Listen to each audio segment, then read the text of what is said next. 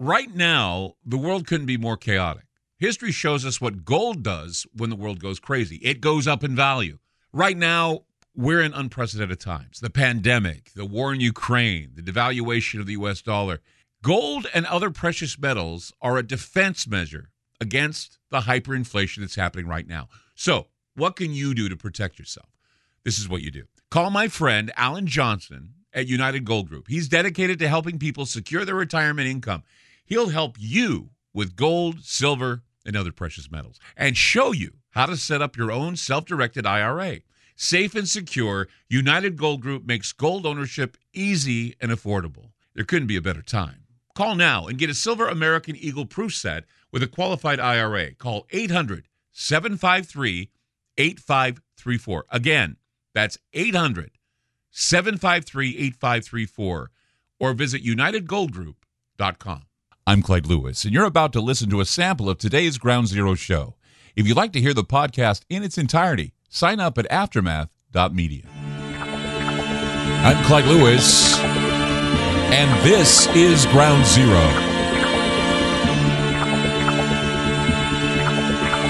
The numbers to call the show tonight, 503-225-0860. That's 503-225-0860. Coming to you live coast to coast every night from 7 p.m. to 10 p.m. Pacific time, Monday through Friday. Thanks to Talk Media Network. We're live and we're happy. TalkStreamLive.com has us also connected all over the internet. GroundZero.radio, you can listen live there from 7 p.m. to 10 p.m. Also, Aftermath.media is available to you if you want to listen to the show at a more convenient time. Subscribe today. Not only do you get the shows, but you get all kinds of other cool things like videos and documents and things. In fact, there's a document we're going to be putting in there tonight that we're going to have that accompanies the show. I hope you're all having a great Monday. I'm tired. I don't normally open a show by saying, I'm tired, but I'm tired. I'm tired. Well, this weekend I was tied up. I was getting the house prepared for Janine and Liam's return from the UK. They went and he went to visit his dad. And so spending a lot of time picking up the bedroom, picking up the front room, cleaning up after the cats, that sort of thing. And my study time, of course, was curtailed because of all the housework. But every once in a while, I'd sit down, take a break, turn on the news, watch some news items. And, of course, most of what was on the news dealt with this horrible shooting that took place in a predominantly black neighborhood in New York. I paused for a moment when I saw this because, shootings, I've said this before and I'll say it again, shootings really are like, they happen, right? And the fact that they happen in predominantly black neighborhoods gets the hate stuff going again. And people get angry and they're in the streets and they're tearing things up again. And so I saw that, but then I also thought to myself, we were talking a couple days prior to the shooting about the sigils, and we were talking about the symbolism of what we saw in Ukraine and how, and Ryan, and I had to call Ryan about this, and Ryan and I probably do a show about this. I don't know, it just depends, but I was feeding Ryan was feeding me, and I was like, going, everything we were talking about, the idea from a decapitation exercise to a, taking out, having the sacrifice, the Walpurgis, the Beltane, blood sacrifices. There was a blood moon over the weekend. I certainly, I'm sure there was plenty of this ritualism and clues in the manifesto and what but I didn't have the time actually to sit down and I may have to take some time later. Hopefully, if I get my second wind, I'll be able to take a look at a lot of this stuff and write about it. But tomorrow's going to be the hearing again with the UFOs. I'm going to talk about the UAP in Washington. I know that this shooting, the aftermath of the shooting, is going to be with us for a while. And, of course, there's plenty of copycats that we're going to be dealing with. We talk about that Chinese guy that went to that church and killed all those people from Taiwan. So, and we know what it's going to lead to. It's going to lead to the gun control issues and what can be expressed on the internet. They're going to try and curtail that with their Ministry of Truth. And it seems like that's all people are talking about now on most of the other shows, is this Ministry of Truth and how to combat it and what needs to be done. But I want to talk about something, and I'm going to keep hitting this home until people get it, okay?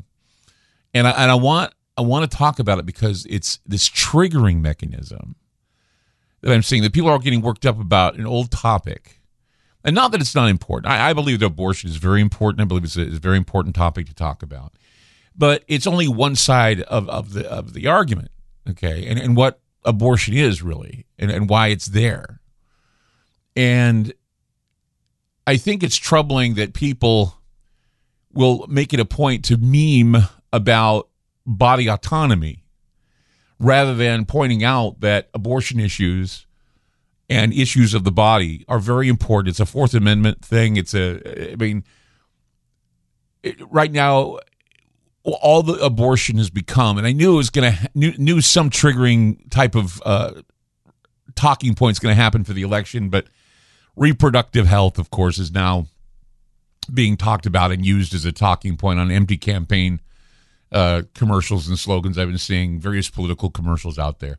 An extremely important issue now is how body autonomy, vaccines, and abortion are all issues that spell out a campaign for population reduction.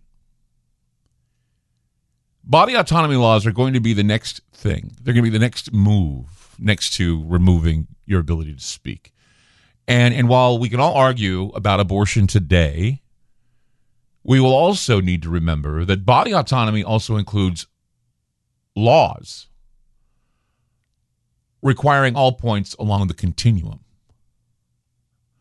We need to talk about the continuum. We need to talk about all of the points along the continuum. Abortion, vaccine mandates, transhumanism, transgender laws, even assisted suicide.